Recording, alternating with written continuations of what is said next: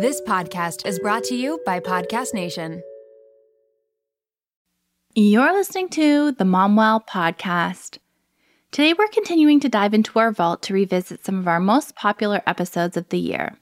For today's vault revisit, we're going back to episode 181, What Millennial Moms Need, with Jill Koziol, founder and CEO of Motherly. This episode resonated strongly with so many of you, and it's easy to understand why. We're mothering in an unprecedented time. We have more pressures as mothers than ever before, often expected to be on all the time, to sacrifice every bit of our energy and mental space for our children, and to work as if we don't have children and mother as if we don't have jobs. Each year, Motherly conducts its annual State of Motherhood survey to determine what moms are really struggling with, what they need the most, and what concerns and challenges they face. In today's throwback episode, Jill and I unpack the 2023 State of Motherhood survey. We discuss the Great Resignation, the factors that are driving moms out of the workforce, including the lack of affordable and accessible childcare. We also talk about the impact of the uncertain economy on moms and the need for more support in household labor. And we discuss what moms can start to do to advocate for themselves and those around them on a small and large scale. But before diving in, I'd like to take a moment to share Jill's endorsement of my upcoming book, Releasing the Motherload, dropping on April 9th. Erica offers a refreshing and much-needed take in Releasing the Motherload, helping women and mothers understand the deep cultural origins of their burnout, how change starts inside, and what actionable steps they can take to nurture, not lose themselves in motherhood. Thank you so much, Jill, for this glowing recommendation. It means the world that you see the value and the support that comes through this book. And if you're listening and would like to pre-order your copy of the book, head to ericajossa.com. That's ERICADJOSSA.com. Now let's hear my conversation with Jill Koziol, founder and CEO of Motherly. Going back to work after having a baby can be tough. There's the endless to-do list of choosing childcare, preparing bottles, and navigating pickups and drop-offs. But there's also an emotional load that feels even harder to cope with. We might experience separation anxiety, pressure to do it all with ease, and of course, the infamous mom guilt. It can seem impossible to navigate our emotions and feel confident at work and at home. But with the right strategies, we can learn to manage our emotions, reframe our thoughts, and cope with the transition back to work. I created a mini course called Emotionally Preparing to Return to Work After Baby to give you the tools you need. In this course, we'll cover how to identify negative thinking traps, how to reframe and rewrite our thoughts about going back to work, how to manage working mom guilt, how to cope with separation anxiety, and how to let go of the pressure to be and do it all at home and at work. Each lesson is short, action-focused, and easily digestible. It's created with busy moms in mind. It's time to take control of your emotions and approach the transition to work with confidence. To learn more, head to momwell.com/shop. That's momwell.com/shop. Welcome to the MomWell podcast, where we're committed to helping you cope with the load of motherhood. I'm your host, registered psychotherapist and founder of MomWell, Erica Jossa. At MomWell, we know that motherhood is hard, but care shouldn't be. We're committed to providing you with knowledge, tools, and support to navigate the challenges of motherhood. Our mission is to put moms back on the priority list and empower them to create a mental wellness toolbox free from judgment, fear, and shame. On the show, we'll be discussing topics such as postpartum depression, identity loss, the mental load of motherhood, and more. We'll be joined by experts, moms, and professionals who can offer advice, practical tips, relatable stories, and honest conversations. Here at MomWell, we believe that when a mom is well, a baby is well. So join us as we discuss the topics that matter to you with experts who get it. Together, we can redefine motherhood and change the way moms are treated. Jill, thank you so much for taking the time to join us today. I saw the survey release and I got digging into it, and I had to reach out and set up a chat and have you here. I'm really, really excited. Thanks for joining us. Thank you so much for having me, Erica. I'm excited to be here. I'm always so curious about the person behind the platform before we maybe get into the survey, because you are a co-founder of Motherly and the CEO, and I feel like I'm so interested in your story and how the platform came to be, because Motherly is a brand that doesn't necessarily have a face like some of the other influencer platforms, I would say. So I'm curious how you found yourself in this digital marketing space. Yes. So that was actually very intentional. We are not a personality driven brand. We wanted to create a brand that has generational longevity and that was not too tied to an individual's personality. We also wanted to make sure that every mom could see themselves in Motherly. And then it wasn't just, the Jill show or the Liz show, my co-founder. So we founded Motherly because it didn't exist. I mean, candidly, Liz Kennedy, my co-founder, and I are both millennial mothers. We didn't know each other very well, actually. We came together to build Motherly. Oh, interesting. I had been a serial entrepreneur. I had invented, patented, and brought to market a baby goods product. And Liz had been an editor at the Washington Post. And our lives had been kind of parallel for many years. Both of our husbands went to the Naval Academy and served in the military and the Navy. We both went to Georgetown, her for undergrad, me for graduate school. And then both of our husbands ended up in California at Stanford for business school. And so we met there, and we had children almost the exact same age at the time. And so we met briefly a couple different times. And as they say, when in Rome, when in Silicon Valley, you start to get a little more entrepreneurial. And so Liz was feeling that way, and specifically around the parenting space, feeling as though what was available out there in the world really didn't resonate with her. And so like any good entrepreneur, she just made some phone calls to try to connect dots and get smart fast. And she landed up chatting with me. And when we started talking about it, I went back to my old consulting days of looking at drivers of change and why did something like Motherly need to exist? And could it really have generational longevity? Was there a big enough white space, a large enough total addressable market to make it happen? And the answer is yes, for three reasons.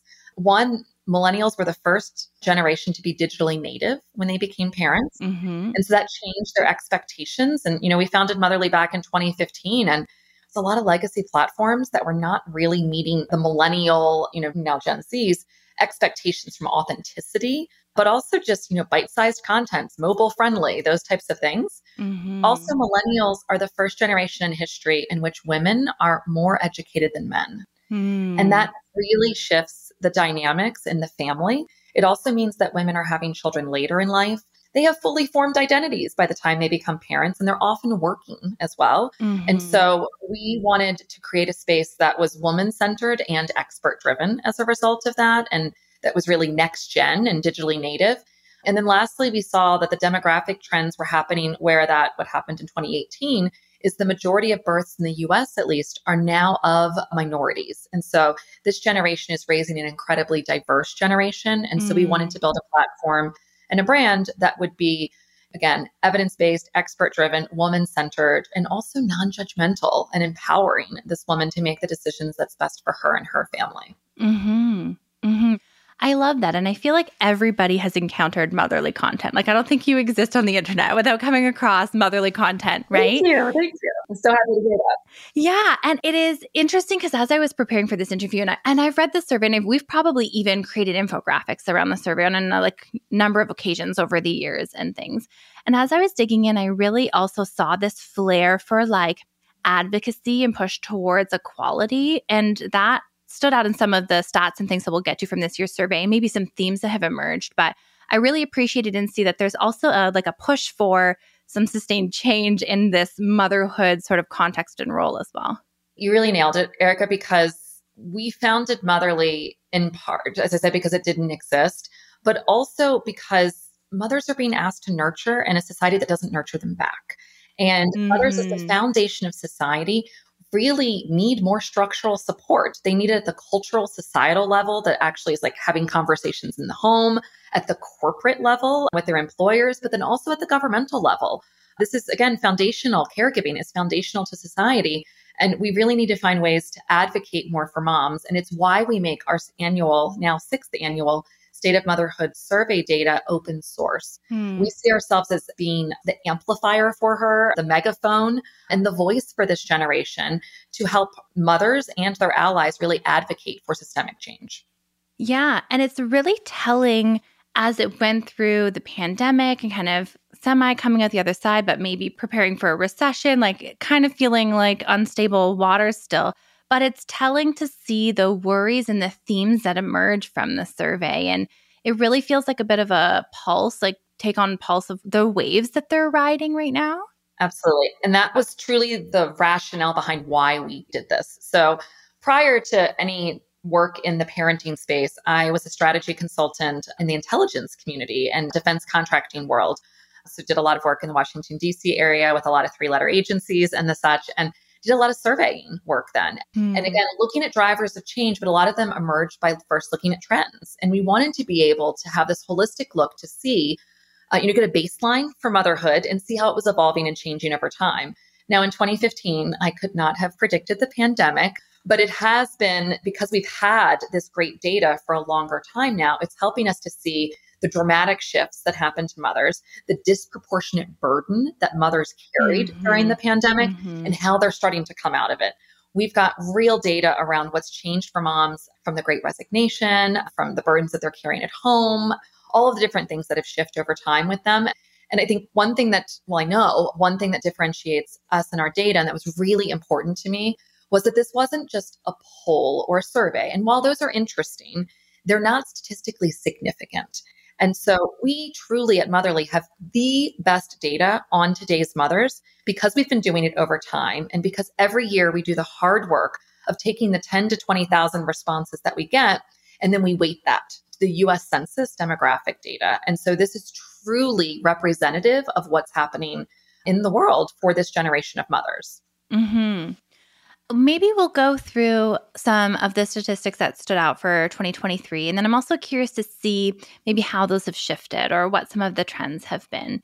Particularly, I noticed some themes and hubs kind of under different areas. So working moms, for example. You mentioned the Great Resignation being something that happened, started, I guess, really in the pandemic when these demands came on moms and we were juggling all the things. And it seems to be continuing, the survey says. Yes. Really fascinating. So in 2023's data, and we do this survey in like the end of January, beginning of February timeframe. And then we take a little while to do all the analysis and to make sure that we're doing it appropriately before we release it around Mother's Day.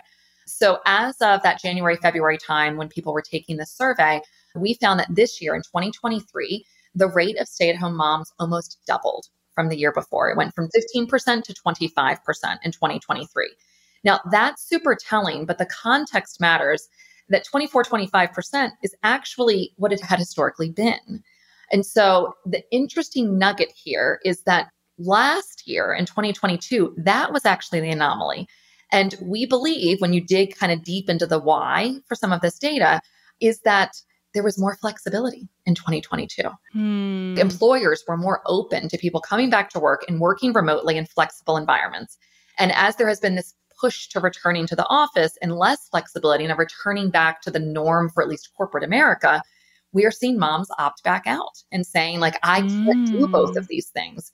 Because in part, we saw that even moms that are working, they're still bearing actually more household responsibilities than they did even during the pandemic. And so we are still seeing that moms are increasingly like opting out of the workforce, that they're finding it unsustainable for them.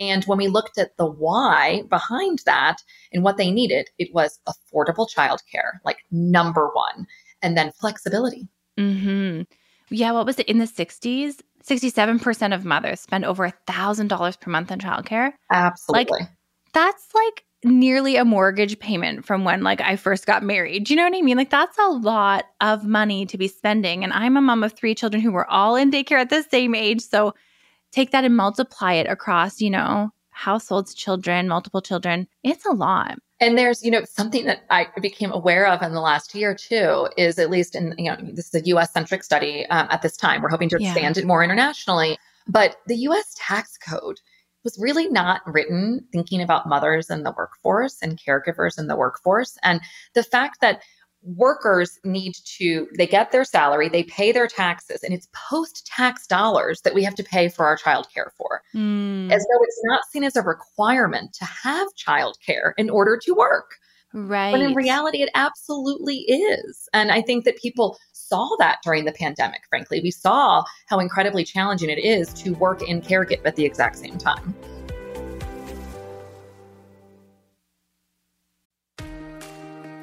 One of the most relentless mental loads is being the juggler of medical appointments. Researching doctors, reading reviews, making phone calls to book appointments, It's a lot of stress when you're already juggling so much invisible labor. That's what makes ZocDoc great for moms. ZocDoc is a free app and website where you can search and compare hundreds of types of highly rated in-network doctors, including mental health providers, and instantly book appointments with them online. ZocDoc has doctors of all specialties, including therapists, psychiatrists, and psychologists, with verified patient reviews so you can make sure they check all your boxes. You can find mental health providers who offer in-person appointments, virtual consults, or both, whatever works for you. The typical wait time to see a mental health provider booked on ZocDoc is just 4 days. Sometimes you can even book same-day appointments. Make juggling appointments easier with ZocDoc. Go to ZocDoc.com/momwell and download the ZocDoc app for free. Then find and book a top-rated therapist, psychiatrist, or psychologist today. That's ZocDoc.com/momwell. ZocDoc.com/momwell. Want to get smarter about your health but feel overwhelmed trying to separate fact from fiction? We hear a lot about gut health, microbiomes, and other nutrition topics, but taking the time to research these is exhausting, and there's a lot of misinformation out there. The Zoe Science and Nutrition podcast makes it so much easier to get the information you need. With the help of world-leading scientists, the podcast gives you research-based information so you can make informed choices for yourself without pressure and guilt. People are loving Zoe Science and Nutrition. Listener Stephanie's Apple review says the Zoe Science and Nutrition podcast is a life-changing, science-based, myth-busting podcast. That's a must-listen for anyone who eats food and wants to understand how it affects their body. With the Zoe Science and Nutrition podcast, you can join Stephanie and millions of others accessing quality information about their health. Find it wherever you listen to podcasts.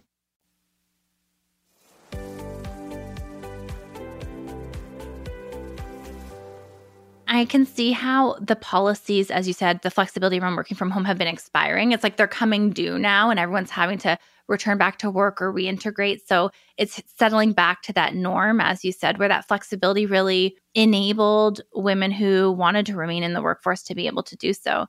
And we've seen that at Motherly. Because Liz and I were both military spouses, we saw that a lot of times, typically women were having to shift and change their jobs and their careers when their spouses were relocated from military service. And so since 2015, we've been a fully remote workforce. And that not only allows women and mothers who are, you can imagine, a lot of our workforce to be able to live wherever they want to live and to be able to move and not, disrupt their career, but it also saves commute time. Mm-hmm. When I was in my consulting and had a young child, I was spending, over 2 hours a day commuting. And that is time lost with your family and a way to really integrate your work life. And, as people are starting to return back to that, it's not to say that every job can be done remotely and that there's not value to having in-person connections. But we also saw the cost and the disproportionate cost that working mothers were bearing during this time. Mm-hmm. And the real need for flexibility during this time, more than any other stage of motherhood, I would say, in those really little years you talk about being able to remain at home. I was just going through a course and preparing content on a pumping system for when you return back to work and how you're going to go through all the logistics of pumping and keeping milk and washing bottles and keeping things clean. And being able to work remotely and pop something back in your fridge and have your necessities around you provides a whole other level of stress relief. It relieves a lot of burden. It's more of the mental load of motherhood. And, what I've been saying and trying to share, one of the things you're going to mention around trends that we've seen that have changed over the years is that in 2022, again, when stay-at-home mothers was actually a little lower than in the past, we saw that 47% of today's mothers, again, statistically significant, weighted to U.S. Census data, 47% of mothers were the primary breadwinner in their family, earning 50% or more. And this goes back to the fact that, millennial mothers and Gen Z as well are more educated than their male counterparts. And so it is no longer a nice to have to figure out how to recruit, retain, and support working mothers in your workforce. It is an economic imperative. You need your most educated cohort. And so we have to find ways to solve these problems or it's going to impact our global competitiveness. Yeah, I've been writing about this lately because we assume that we carry the bulk of the invisible labor and the household labor because, we're protecting our partner's career or their time or their income earning potential. But what we actually see is that even when women are the breadwinner, they actually take on more responsibility in the home, often out of mom guilt and things like that to show up even more because there's this real expectation to show up 100% in both of our roles, right? So it doesn't naturally recalibrate as one would assume that it should or would, right? So we've got more educated breadwinners outperforming in certain roles and still yet shouldering all of the care work, household work. And the data shows that. And as I said, it's even increasing. This year, I noticed that it went up 2%, didn't it? People who reported being primarily responsible. I almost fell over. How in the world, when we're coming off of the pandemic where we were shouldering like everything, is it that partner is now out of the home and it's sort of defaulting back? So I'll give you a little bit of a background on why we believe that, when you kind of triangulate all the data, why we believe this is happening. So one, this generation is trying to create a different kind of family structure and different kind of equity inside their families than which we were raised in most cases, gross generalization. That is hard to do. And that's why it is important to recognize and to acknowledge the partnerships and how that's shifting and to give credit where credit is due. My father probably changed 2 diapers in his entire life, right? My husband is far more of an engaged, equal partner for me. And that is important to note and to call out, not to constantly congratulate, but to acknowledge that it is hard to try to go and do something different than the norms that you saw, when you were being raised. And so I think that this generation prior to the pandemic was making massive strides in this area.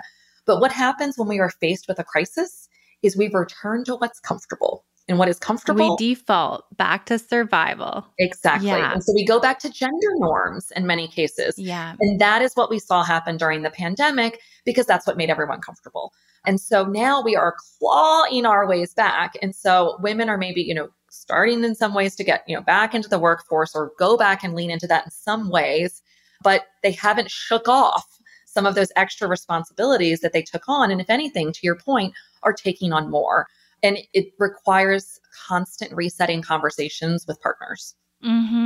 So talk to me about the statistics in this, because there was a whole section and breakdown on the household and division of labor in this year's survey, because this is such a pressing topic for mothers, obviously. So I can't believe it increased by 2% from last year. That makes no sense to me. On one hand it does, but it should be going in the opposite direction, It should. But if you think about it, we did see an increase in stay-at-home mothers as well year over year. And so we saw a 10% increase in stay-at-home mothers and then a 2% increase in the mothers that were doing that. And so it will take another year or so to see how that shakes out. And I consider 2023 into 2022 almost a transition year, frankly, into this. I see that. It's challenging when the data shows all of the challenges, but I think there are still a lot of opportunities in this. We are, as an example, seeing moms, while they maybe are taking on more responsibilities right now, we are still seeing them use their voice in a different way and understand how to value their own care in a different way. And one of the ways that we see them doing that is by prioritizing their mental health, by acknowledging and seeking therapy. While that can be seen as a negative, that 46% of moms are in or currently seeking therapy, to me, that's a positive, frankly, that we're overcoming stigmas around therapy and mental health. And we're actually saying, I need this. And so they're using their voice to do that. They're also getting more sleep. Amazing. Sleep is so foundational to health. And so they're getting more sleep and they're prioritizing that over things that in the past, maybe they would have thought of as self-care. They're prioritizing that over going out with friends or with their partners. So while there is this negative and, concerning side that mothers are continuing to take on more and more of the load of parenting, they're also finding ways to prioritize themselves in ways that I think are going to give a long-term tail to greater health and the ability to thrive. That's why Momwell was founded as a company to break down the barriers of help-seeking behaviors for mom, because it's a lot of shame. If I seek therapy, if I admit that I'm struggling in motherhood, I'm failing in my role in some way. I've showed up and I'm flawed and I can't do this. And, that narrative that plays out. And so to see the barriers breaking down around, especially in that postpartum new mom period where we so badly want to be perfect and we want to get it right, to see that we're able to shift what self-care truly looks like and to see mental health care and taking care of our mental health via therapy or however else, sleep and setting boundaries as a form of self-care, these like true, actual restorative things for ourselves is really encouraging to see. Yeah, I agree with you. I totally agree. And you can cut Motherly's data for your audience specifically by mothers who have children, less than one as an example too, and start to see how the answers are a little different. And, I have 9 and 11-year-old daughters now. Things do get easier. I mean, it's bigger kids, bigger problems, as they say, but the physicality and the needs of motherhood really do evolve and change over time. And so you can see there being some shifts and changes, like sleep, certainly, postpartum timeframe, early motherhood, all of that. Like you are in the trenches, right? And so I think it's helpful to see that you can look around the corner and know like there's light, there's sleep at the end of this tunnel as well. Yeah. And there was some common sort of themes and reasons why they were seeking therapy I had noted. So 32% anxiety, 12% depression, 16% relational challenges, and 15% postpartum challenges, which I thought was telling. I think like anxiety is a common one often. Also, right now, there was some stats that emerged about spending and sort of bracing potentially for recession. So anxiety and recession may go hand in hand as well. Yeah. Talk to us about the financial data there. Yes. So 8 out of 10 mothers are worried about a recession, and 71% are already making cuts in this area. And it's interesting to see where they're making those cuts. They're making it on the areas where, going out, spending money on themselves. Moms are known to, again, cut for themselves first and their children last. And the data supports that this year. It's concerning because the media has and social media too, have like a very large role to play in people's perception of the economy. And we've been hearing for months, recession's coming, recession's coming, recession's coming. And it almost becomes a bit of a self-fulfilling prophecy, right? So if moms who are making 85% of the purchase decisions in a family are getting anxious and worried about finances and say that they're cutting back, that just puts the brakes on the economy even faster. Yeah. And it starts with, as you said, themselves first, usually, right? And then I feel like we're willing to put our child's needs first in a lot of ways. I'm curious to know if further what those things might be for moms, but I don't know if you've got details on that. Yeah, we went in through the data. I don't have it in front of me right this moment, but the top of it was like spending money, disposable income, spending money on themselves for things, slowing down savings, perhaps also. And there's really a lot of competing priorities when it comes to savings right now. Like, should we slow down on the spending in this area, but not our children's activities? We want to still support the children's activities and development. Right. That was my thinking. Right. Yeah. But we also want to save. Do we save for our 401ks? Do we save for our children's education? It's this retirement or our children's future that seems to be an area that people are wrestling. Or do we save for a home or, other things that feel more immediate needs for our family? And so there's a lot of competition for mom to be thinking about where to spend and to save.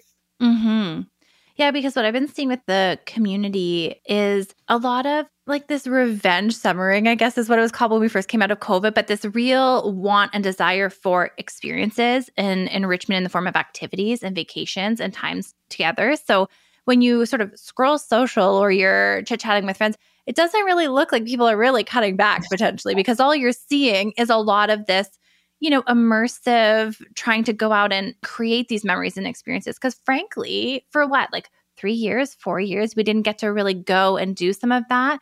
So I think that it can be confusing at times to hear that this is sort of how people are tightening the purse strings a bit in sort of the background, but on the forefront, it doesn't always appear that way, I would say. Well, I'd say we always have to remind ourselves that's the highlight reel, right? Of course. When we're looking. But also, yes, what we have seen for Millennial and now for Gen Z also is people are prioritizing experiences, even before the pandemic, prioritizing experiences over things and over stuff. And so you'll see spending decrease on people buying, the things, the stuff, right? And being a bit more minimalist there and prioritizing being outdoors, going and traveling and having those enrichment experiences and those shared experiences with their families. And again, for their children, there's so many benefits to travel and to having those different types of experiences. And it's why we see, certainly during COVID, also because it was outdoors, but national parks, there has been such an increase and a rise in the people that are visiting national parks. And a lot of that has been led by millennials and now in the Gen Z generations who are just saying, like, I don't want the McMansions. I'm not signing up for that. I've seen what's happened in the financial crisis. I've seen what happens with all of that. I want experiences. I want to value these things. And so they're showing that in how they're spending their money.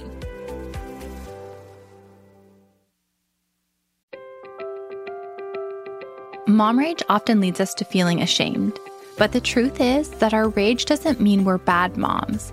In fact, anger is a sign from our bodies that our needs aren't being met. As moms and therapists, Dr. Ashari Nareem, Psyched Mommy, and I understand mom rage. We know that we all lose our cool sometimes. And we also know that with the right tools and strategies in place, those moments happen less often. We've teamed up and combined our years of experience to create All the Rage, Raising Kids with Less Anger and More Connection, a course designed to be your go-to resource for preventing and handling your anger. We dive into what causes your anger, how it impacts your body, how to reframe your thinking, and how to stay calm in triggering moments. And because we are all human, we also include strategies for repairing after we inevitably lose our cool. In honor of Maternal Mental Health Week, you can save $20 on the course with promo RAGE20 this week only. Don't miss out on your chance to save and make a positive change. Head to momwell.com/rage and save with code RAGE20. That's momwell.com/rage, code RAGE20.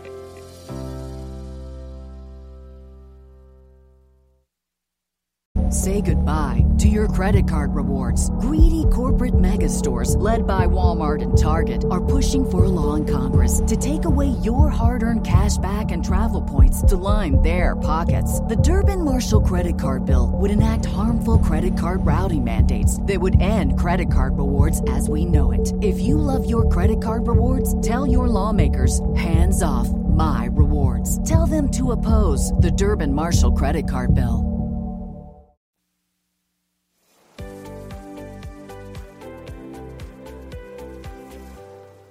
And what did moms note as their biggest concern, like upcoming concern in 2023? So for the first time, we saw mental health as the biggest worry that was keeping moms up at night.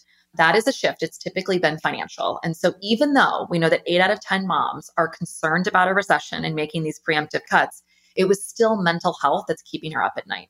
It's her own mental health. It's her own anxiety and her own challenges. It's her children's mental health and seeking therapy for them and their partners. And one of the things that's, concerning, and I think we've heard this in the headlines over the last couple of years, is that we are faced with a mental health challenge for our children right now. That's the next, epidemic that we're faced with. And there is an access to care challenge right now. There's a supply challenge when it comes to healthcare professionals in the mental health space. And so moms are waiting a while to get therapy for themselves or for their children. And you can imagine, how maddening and how that what does keep one up at night. If you know your child needs help and you can't get them that help, it's incredibly concerning and it's absolutely keeping moms up at night. Mm-hmm. And in the Canadian system here, we found that because the system was so overrun in COVID, that a lot of even like physical health, like mental health and physical health things went untreated and went unattended to because it wasn't seen as sort of critical or top of the line, like priority.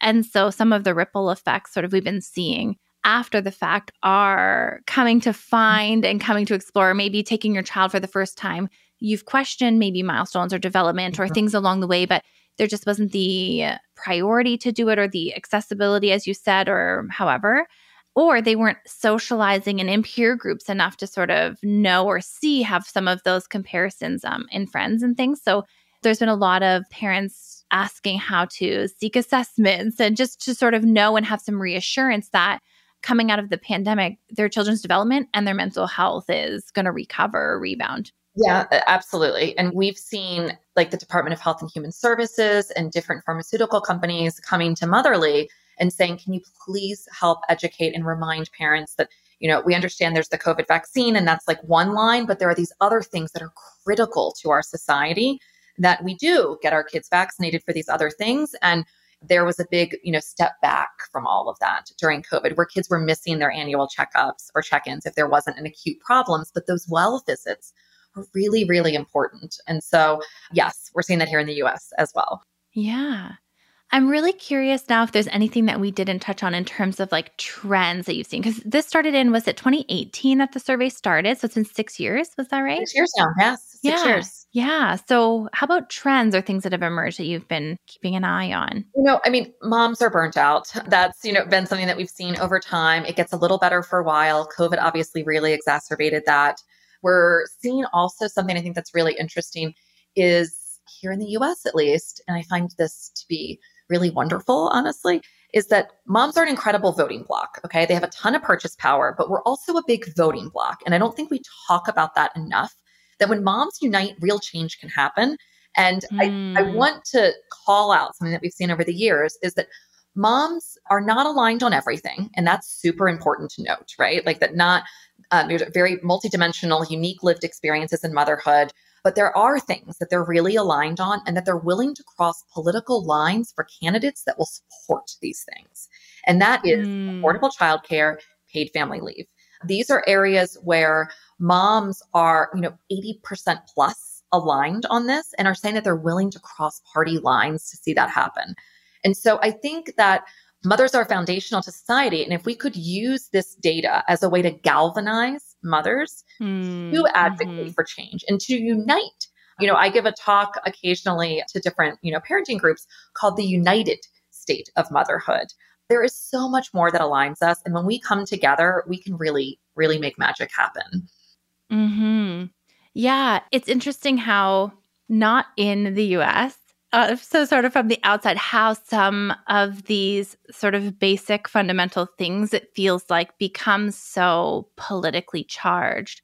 But when we can see beyond some of these political stances, as you're saying, and really like what systems and policies need to be in place to support our moms and what is it that they really need? Like you're saying, the fact that it's the after-tax dollars going to daycare, for example, like it can start with such little policies and things to start somewhere, to get the ball rolling, Totally agree with you. Yeah. And without it being so political. It's disheartening. It really is that we have such polarization in politics and that in so many ways, motherhood is inherently political at so many different levels. And at Motherly, I have always said, co-founder and CEO, I in many ways am the brand, even though it's not personality driven. Like I'm the driver and the custodian of the brand. Yeah. And it's been really important to me to not contribute to the polarization in the US or elsewhere. Yeah. I would rather shut Motherly down, frankly, than to feel as though we were creating a further divide amongst mothers and amongst just people in general. And so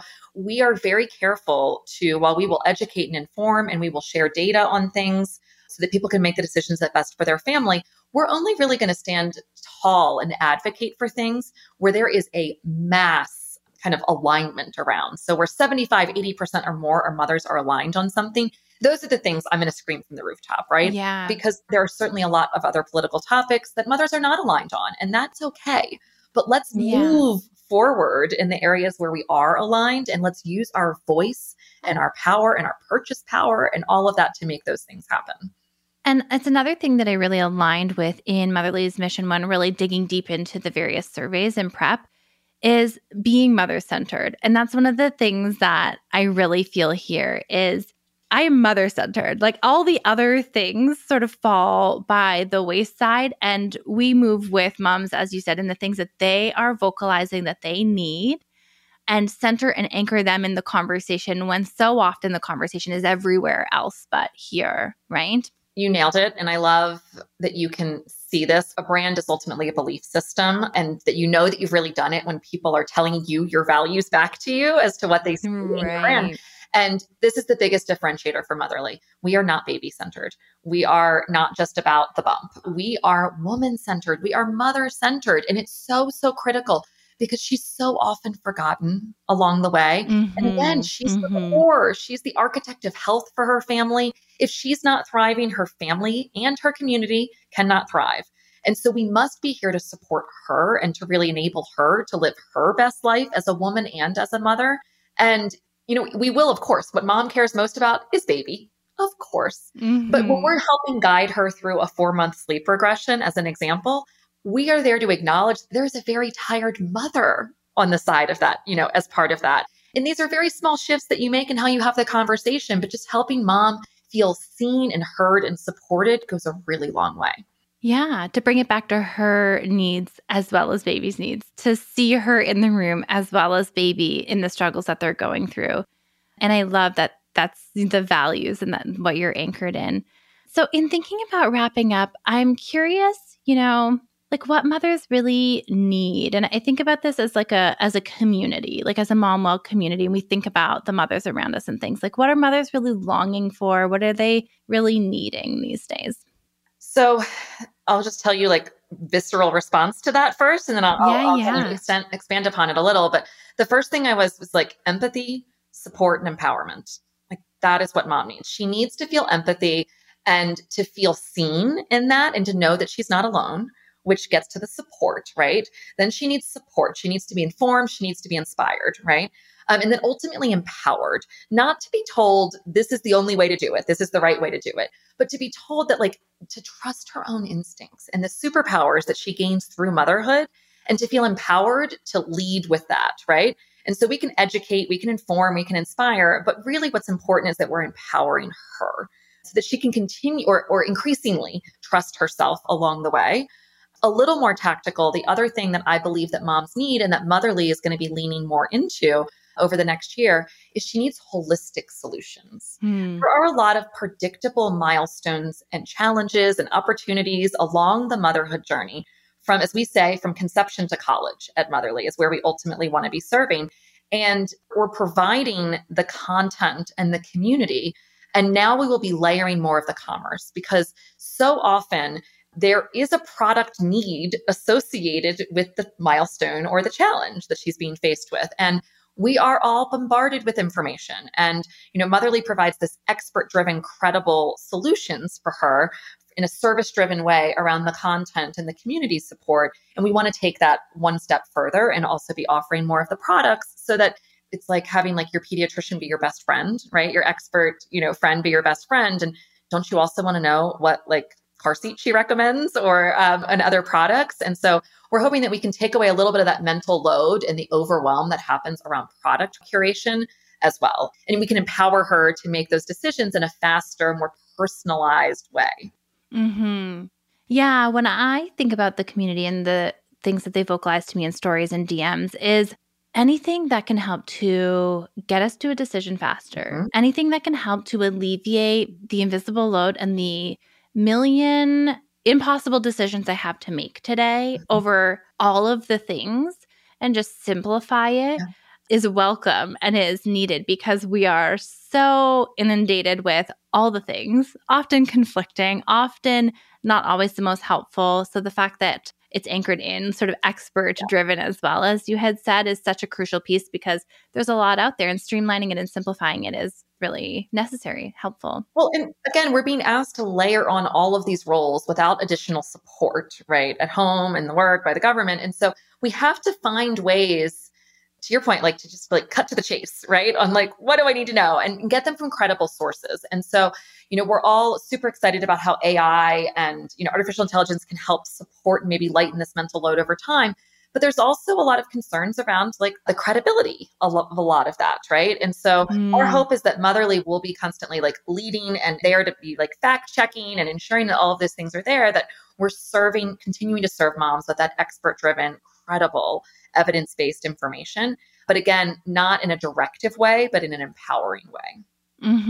Like serving things up and they can still make their decision for themselves. It's just sort of truncated all of the research. I often will joke, like, if we're going to scroll and research something, can we set a 5-minute timer? And by the end of that 5-minute timer, can we make a decision to move on? Like, I don't know the amount of hours I put into researching like a stroller, for example, as a first-time mom.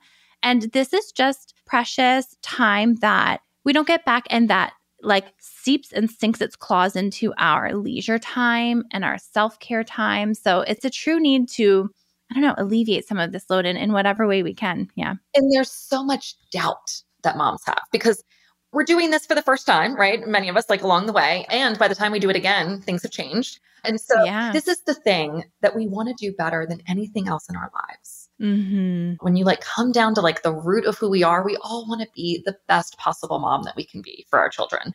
And so the stakes feel really high, especially in those early days. Yeah. Every decision feels so high and so intense. And so if we can eliminate some of the doubt and just tell her, like, you've got like 3 great choices. Here they are. Go for it. Like, what do you want to do? Yeah. Then you can pick the one that's personalized for your needs because you're an expert in your family and your needs.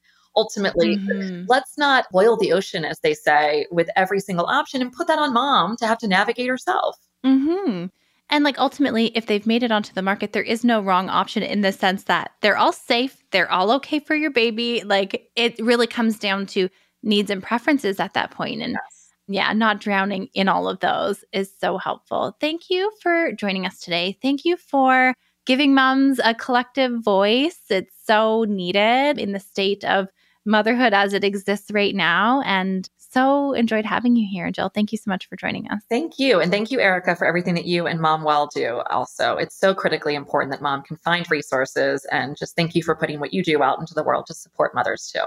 For those who'd like to read more of the survey or do a little deep dive into previous ones, where can they find out more? So they can go to mother.ly, and it's on kind of the navigation there, State of Motherhood. They could just, Google or search Motherly State of Motherhood, and they'll get directly there as well. It's being shared kind of around the world right now, the data that's there. And so hopefully it'll pop up in other places in their feeds too. Yeah. And we'll link it in the show notes so everyone can click straight through and navigate to it. And I'd like to hear feedback and what really resonates with you. Make sure to send us in your feedback and your DMs. If you want to poke more into any one of these areas as well, in terms of the stats that emerged, let us know. And maybe we'll knock on Jill's door again. You never know. So let us know your thoughts. Thank you so much, Jill. We appreciated having you here. Thank you, Erica. I'm so appreciative of Jill and everything that Motherly has done and continues to do to help moms. It's painfully clear that moms are struggling.